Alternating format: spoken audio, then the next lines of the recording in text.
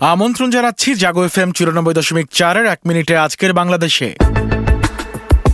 চলতি বছরেই পাতাল রেলের কাজ শুরু। ডিসেম্বরের শেষ সপ্তাহে যাত্রা শুরু স্বপ্নের মেট্রো রেলের। মোহাম্মদপুর হাউজিংয়ে চলছে উচ্ছেদ অভিযান।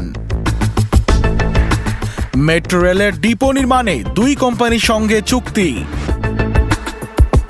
হলের ভবন থেকে পড়ে ঢাবি শিক্ষার্থীর মৃত্যু। রাজধানীতে মাদক বিক্রি ও সেবনের অভিযোগে গ্রেফতার 40। 977 কোটি টাকার ইউরিয়া এমওপি সার কিনবে সরকার। বিদেশ গেলে ব্যাংক অ্যাকাউন্ট থাকা বাধ্যতামূলক করেছে সরকার। ঢাবি ক্যাম্পাস এলাকা থেকে অজ্ঞাত ব্যক্তির মরদেহ উদ্ধার।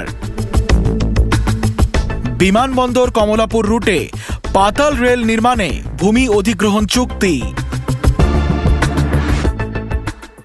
1 মিনিটে আজকের বাংলাদেশ এ পর্যন্তই।